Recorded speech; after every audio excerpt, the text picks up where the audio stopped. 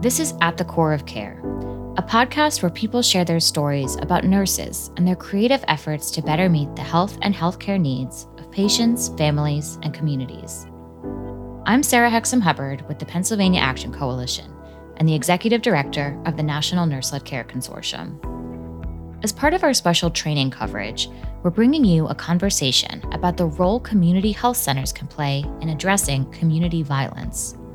Two community health professionals will share their perspective with us and how they're working to improve access to health care and reduce violence in their communities. My colleague Jillian Bird, Director of Training and Technical Assistance at the National Nurse-Led Care Consortium, will lead the conversation. Through a wide variety of ongoing programming, Jillian and her team help support providers working at community health centers across the country. Thank you, Sarah. Joining me for this conversation through Zoom are Cheryl Say and Wayne Clark. Cheryl is the Program Manager for the Center for Community Health Workers at Penn Medicine at Home. She's based in Philadelphia and is also the founder of the Gerald Christopher Say Love and Laughter Foundation, which is focused on addressing gun violence and community health. And Wayne is connecting with us from Oakland, California, where he is a health navigator at Roots Community Health Center, Inc. He's also the founder and executive director at Oakland Impact Center, which provides innovative counseling, mentoring, skill building, violence prevention trainings, and more, as we'll hear. Welcome, Cheryl and Wayne, to At the Core of Care. Hello. Hello, thank you. I appreciate you both coming together to talk about this topic. Could you start with telling us about why you do the work you do and what brought you into the field of community health? Cheryl, if you could go first, and then Wayne. I've always been a community servant, so to speak, just from growing up and observing my parents. They were always givers in the community, and that just carried over into me. And then, after I was married and got my own family, we did the same things. We were the block captains on the block. Everyone came to our house for help and support, money for heating bills, or the kids would come for popsicles, or we were the family that did everything with everybody on the block. We always supported the children. We always supported the families. After a while, I was working in the university and my job was discontinued, but then I was offered the opportunity to work as a community health worker on the medical side. A friend of mine said, you and your husband, you're always helping people. You do all these great things. I think you would work well as a community health worker. So that's how I landed in the role of a community health worker at Penn Medicine. And then recently, I was promoted to a program manager for about 8 months now. So that's how I kind of got into this role and this work, because that was something that I always did naturally. Thank you. And Wayne? Thank you for sharing, Cheryl. I could feel the passion from the work you do. Highly appreciate you. Yeah, for me, it was kind of coming through once being a part of the problem in my community that brought me to the work. I came up in a home where it was a single mother, 3 boys. I was the youngest, all different fathers. My mother moved to California from the East Coast by way of Little Rock, Arkansas. And we struggled really, really bad. And as the young one, when my brother went off to college, my mother was sick. My middle brother was kind of the black sheep. I made some decisions to try to help my mother and help my situation. We didn't have PG&E a lot and food a lot. We were the families that Cheryl are talking about helping. And so for a long time, I lived a life being part of the problem in my community. But around the age of 33, I'll be 46 in a month, lost a few really, really close friends to gun violence, lost one of my friends to life in prison. And this was my closest circle. And kind of a light went on. I have 4 children, and I always committed myself to, since I didn't have my father, I wanted to be the best father I could be. And the light kind of went on and said, man, this is going to be the end for you, prison or death, if you don't change something. And we committed to being good to our children. And in that journey of transformation, I started just realizing that I had never really heard this conversation around healing and trauma. And so it hit me like a ton of bricks, like, wait, I'm not just a product of the thing. I'm not just this animal that people paint you out to be, but there's trauma in our communities.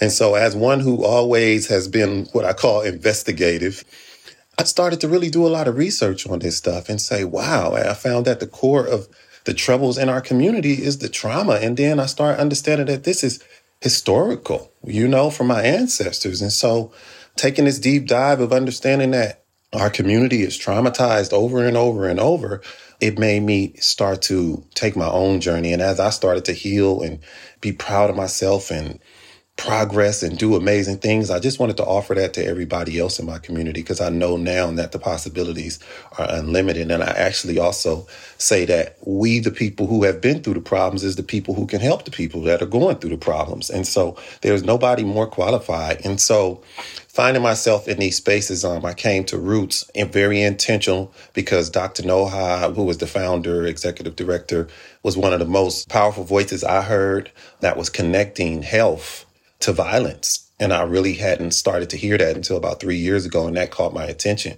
because I'm like, yeah, at the root of the violence is health issues, mental health, physical, all kind of health.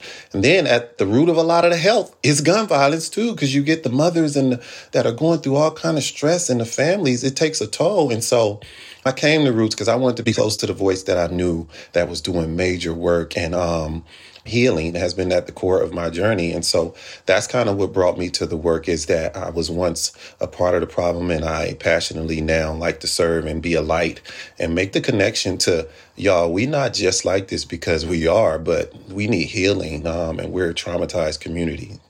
Thank you both for sharing these reflections on your community and your lived stories. I do really hear from both of you this desire to be available to your communities, to give back to your communities. And it's given you this opportunity to interact directly with community members in an effort to improve lives on a personal and broader level. I'm wondering, Cheryl, if you could give us an idea of how your life story or events of your family have directly given you cause to address community violence within your community here in Philadelphia. In 2011, my family's life changed forever. As I mentioned before, we were always the family on the block where everyone came to. But on April 24th, 2011, Easter Sunday, our family had just finished Easter dinner. And these two guys rang the doorbell. And my husband said that he got a funny sense when he saw these guys at the door. They were asking for my son, Jarrell, who was in the basement preparing for school. It was Easter break, so he was getting ready for school the next day, washing clothes and doing all this type of things. And so my husband called Jarrell to the door because Jarrell knew everybody. He played basketball, like everybody knew him, all the children loved him. And he went outside on the porch, and my husband said he went with him because he just didn't feel right about these guys. And so they asked Jarrell a question, and Jarrell said, "I don't know what you're talking about." Now, Jarrell was 6 feet tall, 6'2", 200 pounds.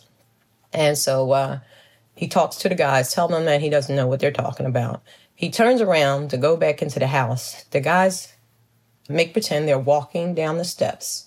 And as Jarrell is going in the house, they turn around, and one of the guys shoots Jarrell in the back twice. And he falls at the door. And my husband is screaming. And I'm screaming. And the neighbors are screaming. Everybody was outside. And I couldn't open the door. It was just the most horrific day ever. Like, it'll never, ever, ever, ever be the same for me or my family. And we felt like we were betrayed because we had been a family that was always giving on the block and helping others. And now this happened to us and nobody would say anything. Nobody said they saw anything. And it was a beautiful day outside that turned the darkest day ever. Even now, 11 years later, you look around and you see these things have gotten even worse. These shootings are happening every day, at any time, any place.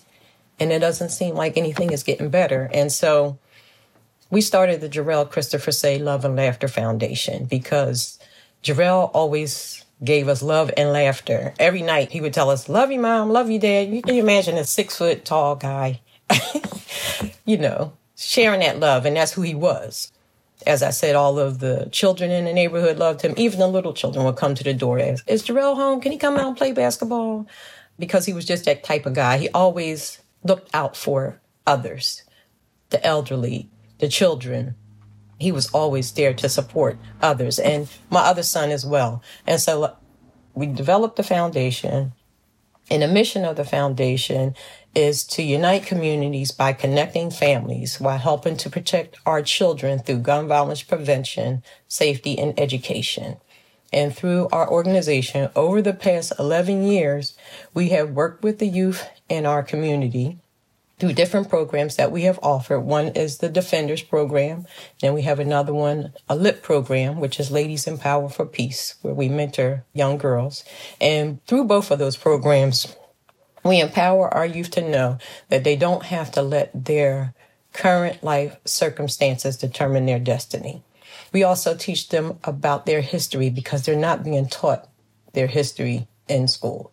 We also teach them about being a good citizen, knowing and understanding the process of voting, making sure that they go for their driver's license and their voter's registration and the things in life that they need to be successful. And we also empower them to be involved in their community and perform community service activities. I'm sitting here listening to your story start from such a profoundly, intensely tragic event. And what I'm hearing you say at the end here is how much you've doubled down on loving your community. And when I imagine, it could be very easy to want to retreat into anger and despair. And it's a really profound story, and the way that you've put into action emotion and loss. I wonder about that resilience, and you speak about healing, including the whole family. And I know that this touches on a lot of the work that you're doing, Wayne, and just interested to hear how Cheryl's story is resonating with you and where you see your work intersecting with Cheryl's and how your efforts are directed at healing. Cheryl, thank you. My heart is full and also heavy at the same time, but just a lot of celebration. And man, we are such resilient and powerful people. And that's the message I want my life to carry, is that you can take your pain and turn it into power. And we have choice. Our work, it's so much, at the heart of it, it's so similar because I started my particular organization after working with a lot of different organizations as a contractor and working mainly like with the city of Oakland. And then I did some work with the city of Flint too as a consultant. And one of the things Cheryl pointed out is that it's not just about the children, it's about the whole family. And so even in a lot of my work and starting my own organization, one of the things I had was a container called Brothers Behind Mothers. And the reason why is because as we were working with a lot of these young men caught up in the cycles of violence, a lot of my work was working with the perpetrators and the victims. And so what I started to realize is this saying came out of it that we're working with the fruit, but what about the root?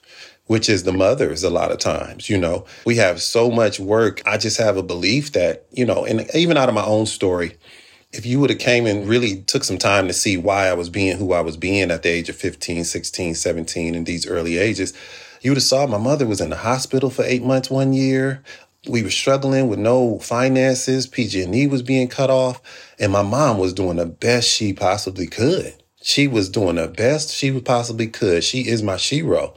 And she was doing the best with the cards she was dealt, but it just wasn't enough. There wasn't resources. Nobody was really coming to help. And so one of my passions have come out of this understanding that, okay, I can sit with a young man, and I've had many of them tell me this over and over. They say, Mr. Clark, I sit with you for an hour or two, and I feel like I can do anything. And then I go back to the block, and gun violence happens. Now I'm back in fight mode. Or I go back home and my mother needs medicine for my little brother. What do I do now? I still know everything you sat and told me, but there's these things going on in my home. And so one of the things that I looked at when I started my organization is I said, to work with anybody, I have to do at least one in-home visit to work with us to qualify. Because what I've come to understand is when you go to the homes, or go to the community, you'll get the answers on why people are struggling more than anything they'll probably tell you when they can sit down, and because they can't really articulate everything that's going on in their lives. And so in this process of seeing all this, knowing my own story, knowing of all my friends' story, it really has become about the family, because to have this healing work be sustainable, you can't heal one person and then they go back to the pack and it's still trauma. So I have a passion about working with the mothers. I've really done a lot of research on what I feel like we're being reactive. So you can look it up, and we have much money on reentry, but then there's not the proactive work. Like Cheryl is talking about working with the young people. I mean, I've built this passion where I want to start working with the 6 and 7-year-olds, because the times is changing and these young people are carrying guns and they know all about everything and they're carrying the trauma. And we understand that this path of trauma. And so when Cheryl talks about the family, like, that lights my heart, because that is what I think I don't see enough. I see a lot of organizations working with the individual, but actually we need this holistic healing. I have many young men or young women that, we work with them and then they go back home and their family don't understand what they're trying to do anymore. So there's a lot of alignment. I believe that the healing, it really does have to happen holistically, but I think we definitely need to be more proactive in our work. And I really would like to see more funds and more intention put into that. And just even talking about healing in our community, it's taboo. Therapy. When I first got therapy, somebody came to me 5 years ago and was like, hey, a good mentor, he's like, I'm going to pay for you 6 therapy sessions because the work you do is amazing, but eventually you're going to need some help too. And I was like, no way. We don't do therapy. That's for crazy people. That's what I've been taught. And he broke it down to me in a way and I was like, I'll try it. So I went, and it was the most amazing experience in my life. And so then I just been throwing therapy at everybody, like Oprah, like, you get therapy, everybody needs therapy. But sometimes I am their therapy, just my showing up in my way with my energy and working on myself. And I think we need to concentrate on the mental, the physical, the spiritual, the whole person. And I think there's a disconnect. So mostly everything Cheryl said, I piggyback, and it's the same work I'm trying to do. Thanks for all of this comprehensive expertise that you both are sharing with us. And I keep hearing your personal stories and how this is giving you what I consider a special expertise. And you also both work in systems of healthcare, and what an amazing insight you have as providers to navigate through communities and understand the populations that you're working with. Both of you work with organizations that are quite different. Cheryl, yours is a massive academic hospital system that is invested in its community, and particularly in the community health worker program. And Wayne, you're working with Roots, this community health center that's really mission driven, rooted in a community, and doing work really focused on the needs of that community. So I'm really curious about the day-to-day ways in which you see these systems participating in the healing and addressing, supporting individuals facing violence, or on the other hand, where we are still falling short with our systems. And you both have mentioned a little bit of that up to now, but I'm wondering if you could look at it more from that perspective of the system. And maybe, Wayne, you could start? So coming to Roots was like, it was a no-brainer for me. I literally sought them out.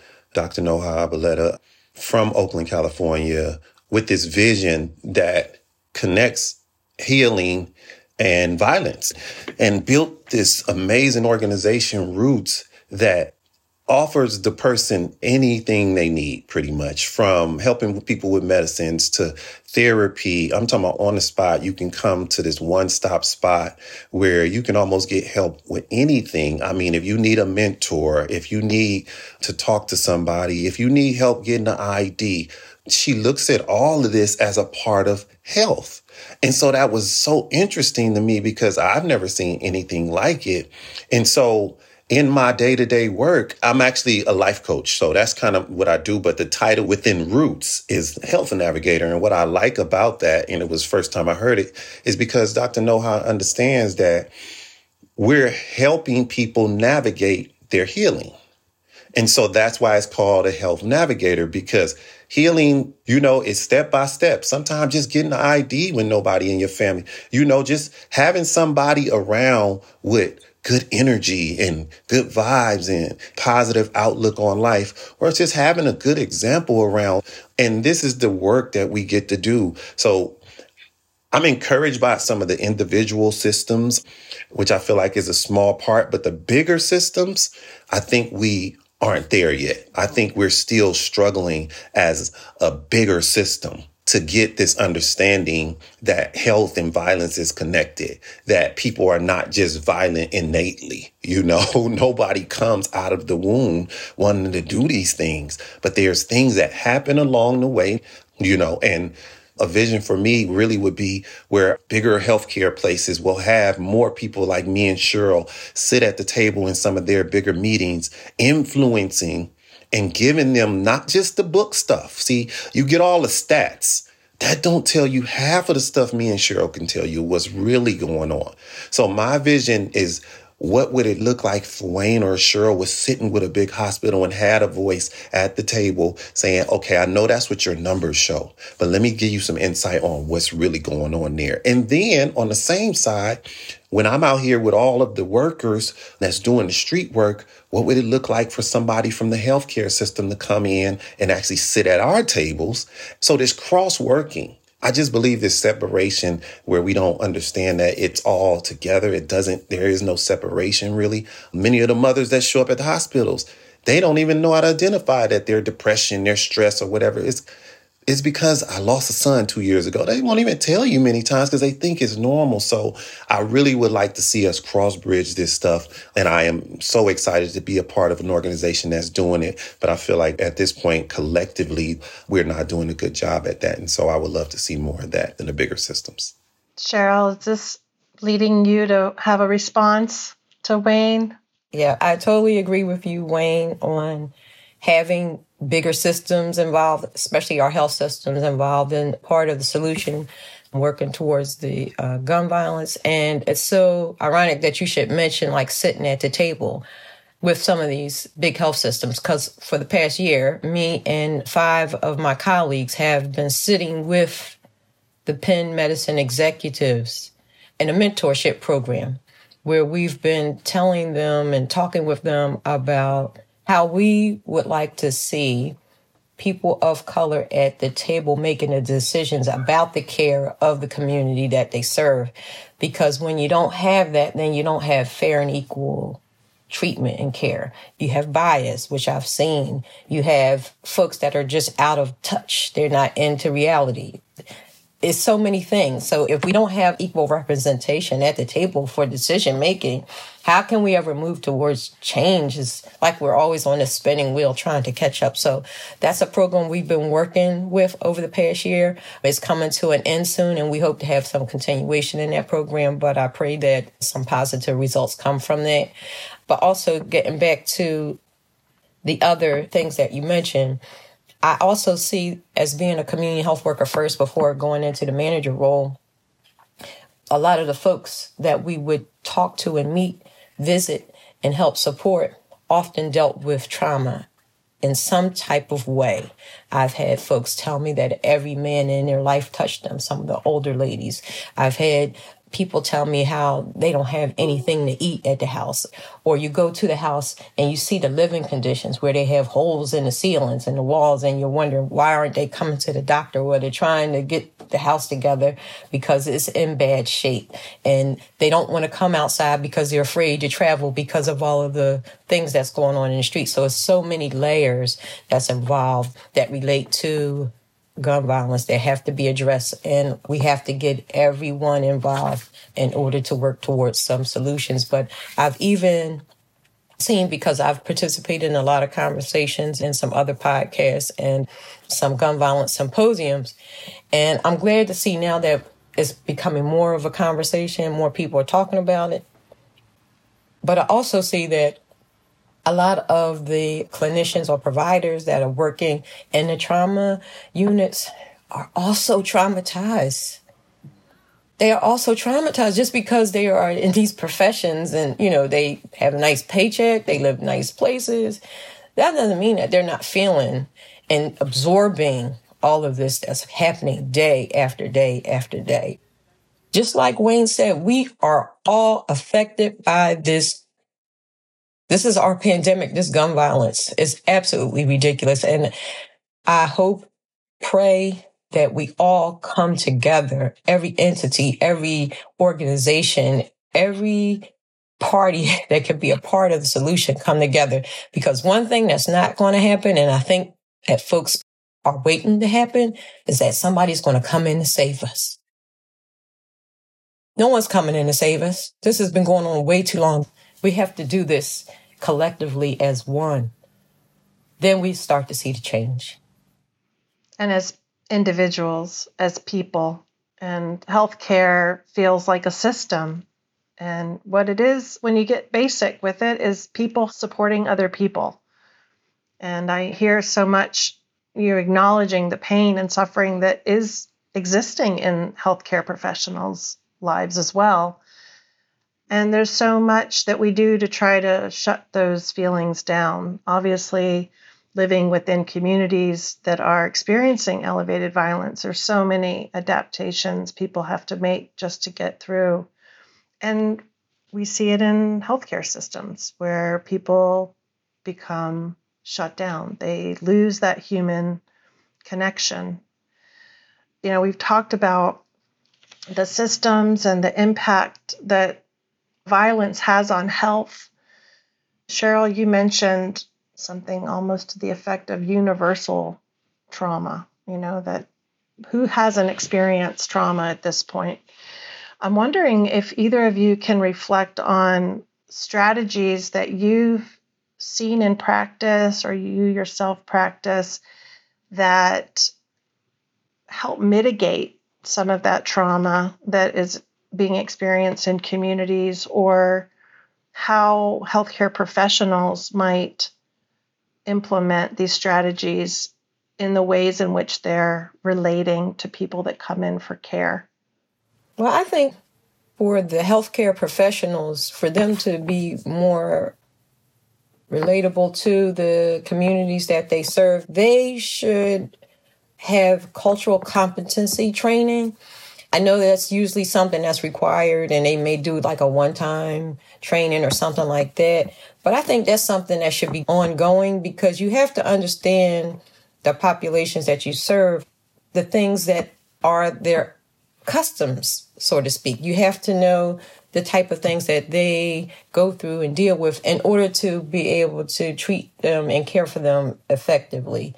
You just can't treat them or work with them on what you may think that they should receive or what they should react to if you don't understand where they come from. Like, you're not that lived experience like me and Wayne are. So you just can't say, oh, well, they're just complaining because they don't want to lose weight and they just keep eating all the junk food. But if you're in that environment, in that community where they live at, and you see the food choices that they have and you see the barriers and challenges, then you're not likely to say, oh, well, they don't care or they can't do better. You say, how can we make it better?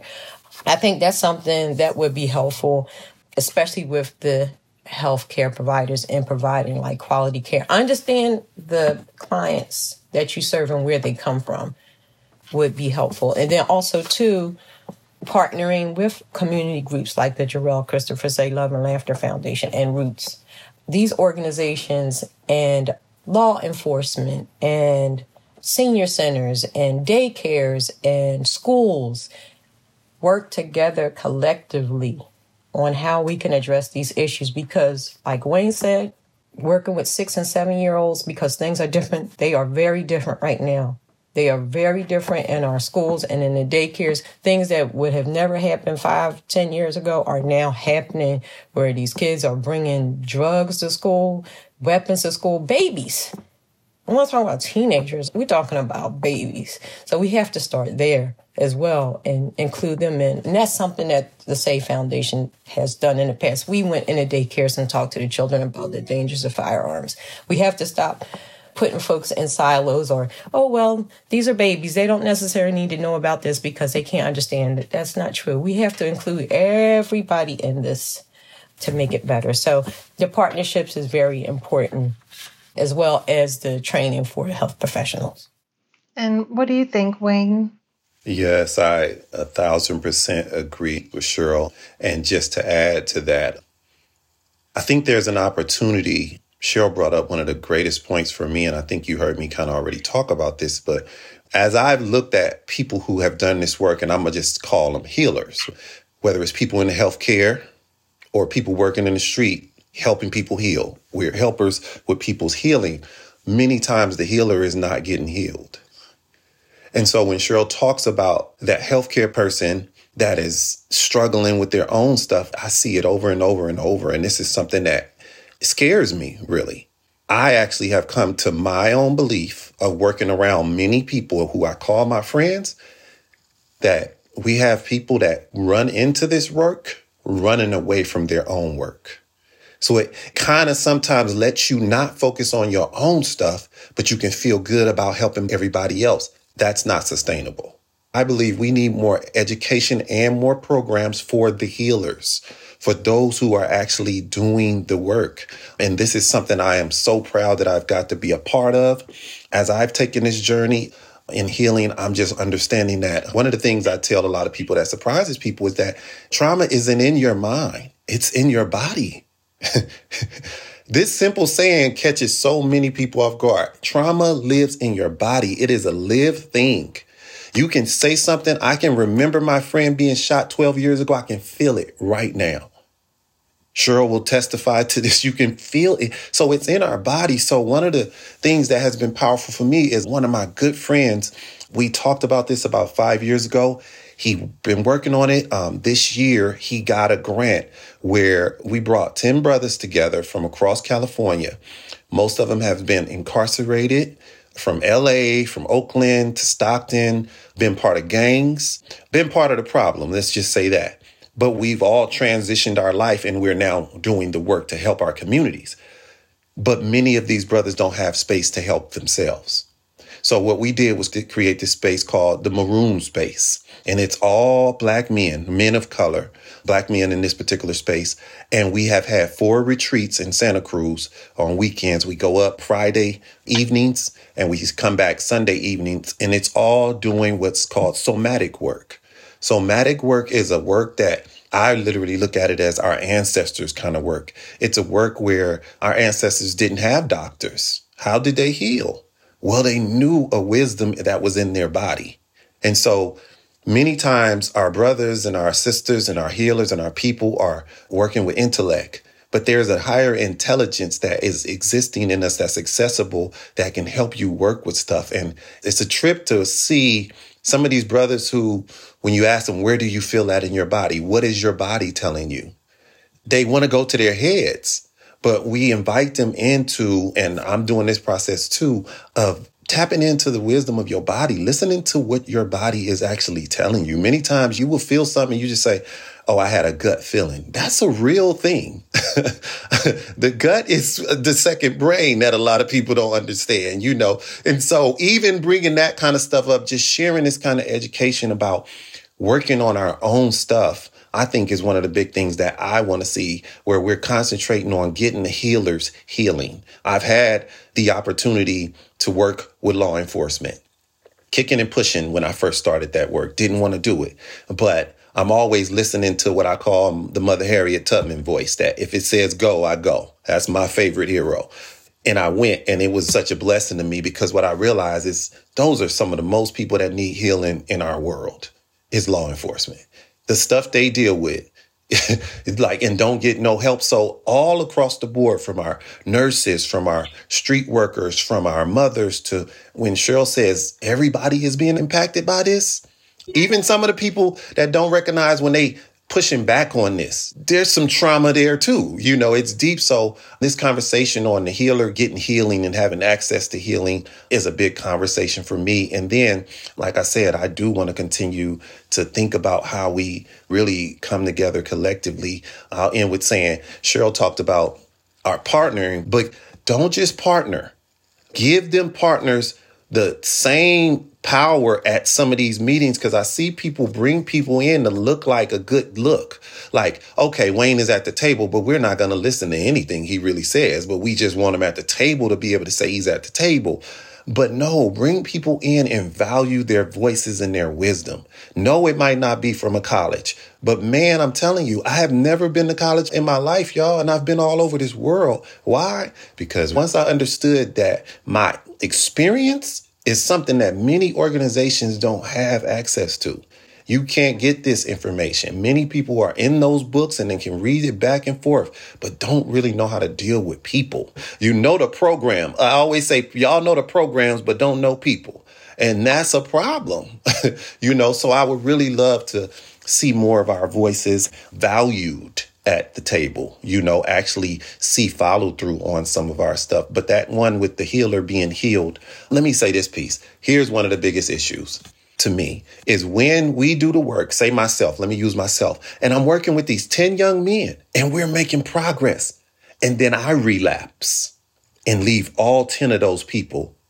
They had hope for a year and now I'm gone. Guess what? I re-traumatized them because they had hope and I was loving them. And then I did the same thing that every system, everything that has failed them, I did it all over to them again. That's what happened when you don't take care of yourself as a healer. You can leave these people that you were actually leading. And I see this happening all the time. And then people wonder what happened. So sometimes you only get one shot with people. They only trust one person.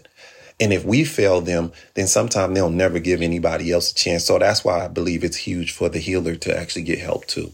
Yeah, and just hearing what had to have been an amazing experience for you and the men you've been working with really makes me think of just how much trust they have in you to put themselves in such a vulnerable position and to trust you enough to open and get into their body and what they're feeling. I think about that kind of experience and what it would be for a health professional to be vulnerable and to be a person themselves in a patient encounter, and kind of where that falls away, that ability to be a person relating to another person, to provide a space to build trust. I think in so many ways our healthcare system asks us to completely shut down as people and just address everything like a case or a condition or a complaint. That Heal the Healer, I think, is a really powerful way to consider it, and hopefully something that we can see more of in not only our bigger systems like Penn, but in our community health centers as well. I think there must be a tremendous felt burden across all of our systems coming out of COVID, feeling the tremendous amount of despair, of loss. We've lost over 1 million people. And we also have a heightening of community violence. And I wonder, when you think about your place of work, how are you supporting each other in your day-to-day work? Are these conversations happening with your colleagues? And if so, what are you doing for each other? For us, we take time and set aside and have fun time, like fun Fridays. Just for instance, everybody got a paint kit and a blank canvas and a little easel. And we had a couple of hours towards the end of the workday on a Friday. And we all painted a picture, which was a lot of fun. And you have to have that break as a helper working in that role, because you can burn out. Most definitely. You can definitely burn out after visiting and seeing and feeling the things that your patients go through that you have to deal with on a daily basis. So you need that little breakaway time.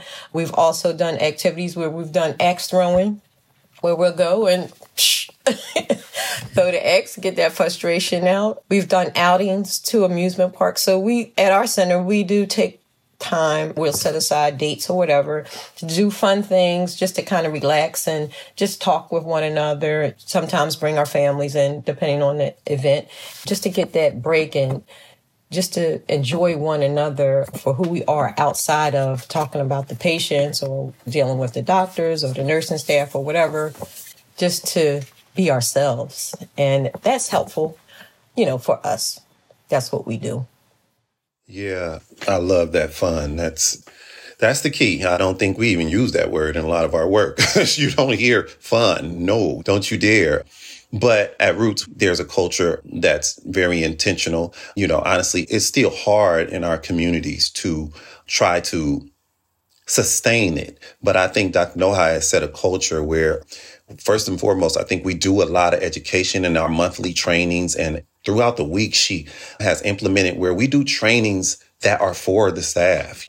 Here's how this can be showing up in your work. Pay attention to this for yourself, not for the client. And so I love that about the trainings.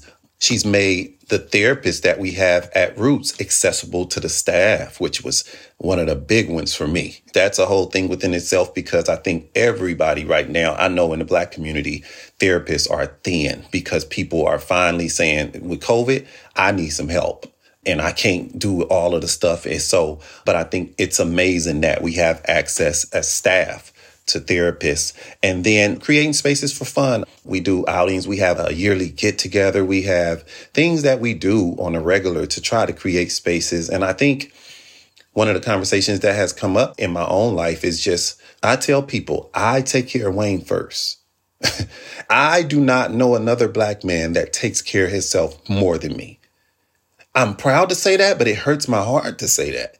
I looked at my life and I said, okay, my first dedication is to my children. How can I be the best father to, and what it all pointed back to is me taking care of me.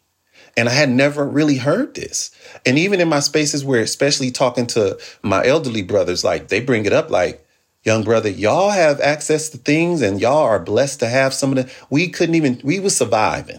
Y'all have access to things. So I just love talking about some of these things. But I think it really starts with educating people on how important it is to take care of you.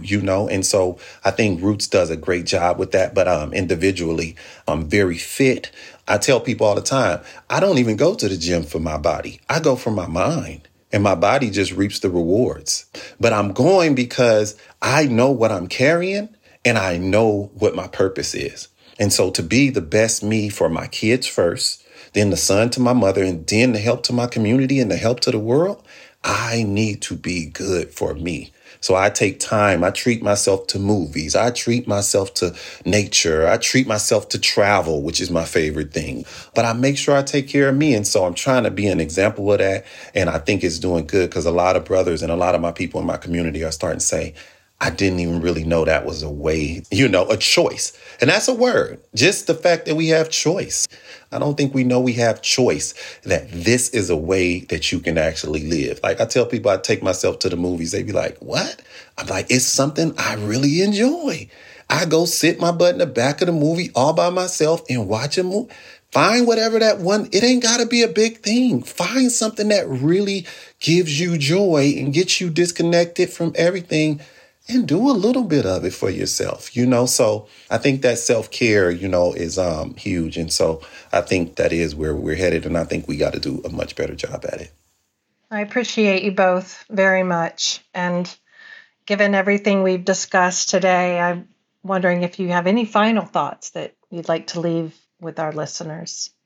I would encourage everyone to get involved in some type of way in your community, whether it's to volunteer, or it's not always about having to give money because folks may not have it, but you can give your time, an hour or two, whatever it is, to be a help in what's going on in our world today. No, we can't solve every problem. We can't fix everything, but even just that one little thing is helpful to someone. And it's also helpful to you as well. So I would encourage everyone to get involved in some type of way and whatever it is that they enjoy or being helpful with, to do that. And also, too, remember the motto of the Jarrell Christopher Say Love and Laughter Foundation. And that is, let love be the power that rules you. So with that, when you have the love in your heart and that kindness and you let that take over, then you'll have the positive outcomes. Beautiful. Yeah, I want to sit with that for a minute. Thank you, Cheryl. Yeah, for me, I just like to encourage everybody to understand that we all have gifts. I don't care what you've been through. In the beginning of my journey, My biggest battle was guilt and shame for all the people that I harmed. But I had to do some work through that. And I had to realize that I am not the things I did. I made some decisions. So I'm speaking to one particular group of people, sometime questioning, how do I serve? It was the first time somebody invited me to speak that lit a light in my heart to understand, oh, this is my thing. Oh, I have something in me. Speaking to like the bigger organizations that might listen to this, or the people that are kind of outside looking in and wonder how I can be a part, because I'm starting to understand there's a lot of that. I had somebody tell me about a month ago, Wayne, until I met you, I felt like I was looking up at the freeway and didn't know how to enter into helping. I want to say this. Be really intentional. You're intentional about a lot of things in your life. If you really want to help, be intentional by researching and find a way. There's a Cheryl, there's a Wayne, there's a Roots, there's an organization where you can talk with somebody. I don't care if you come from the wealthiest community and you've never been to one of these kind of communities, but be more intentional about trying to help, because there are many people sitting on the sideline who really want to help and just feel like they don't know where to enter. And I would just encourage to be more intentional. There is so much that you can be. And like Cheryl said, the love is needed. Our world needs love and light. And that's what I'm committed to being, a part of the love and light. I'd like to sit with Cheryl's motto, myself, let the love be the power that leads you. Thank you both so much. Thank you for digging into this very challenging topic, sharing all of your gifts, all of the vision and hope that you see, and also the reality of how these day-to-day struggles affect people. So I appreciate you both very much. Thank you. Thank you for having us. Yes, definitely.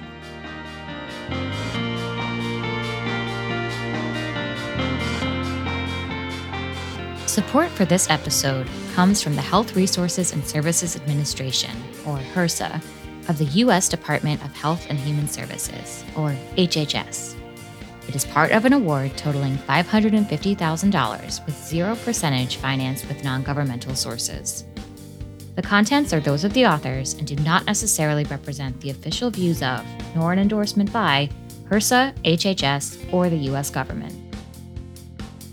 You can find our most current and past episodes of At the Core of Care wherever you get your podcasts or at paactioncoalition.org.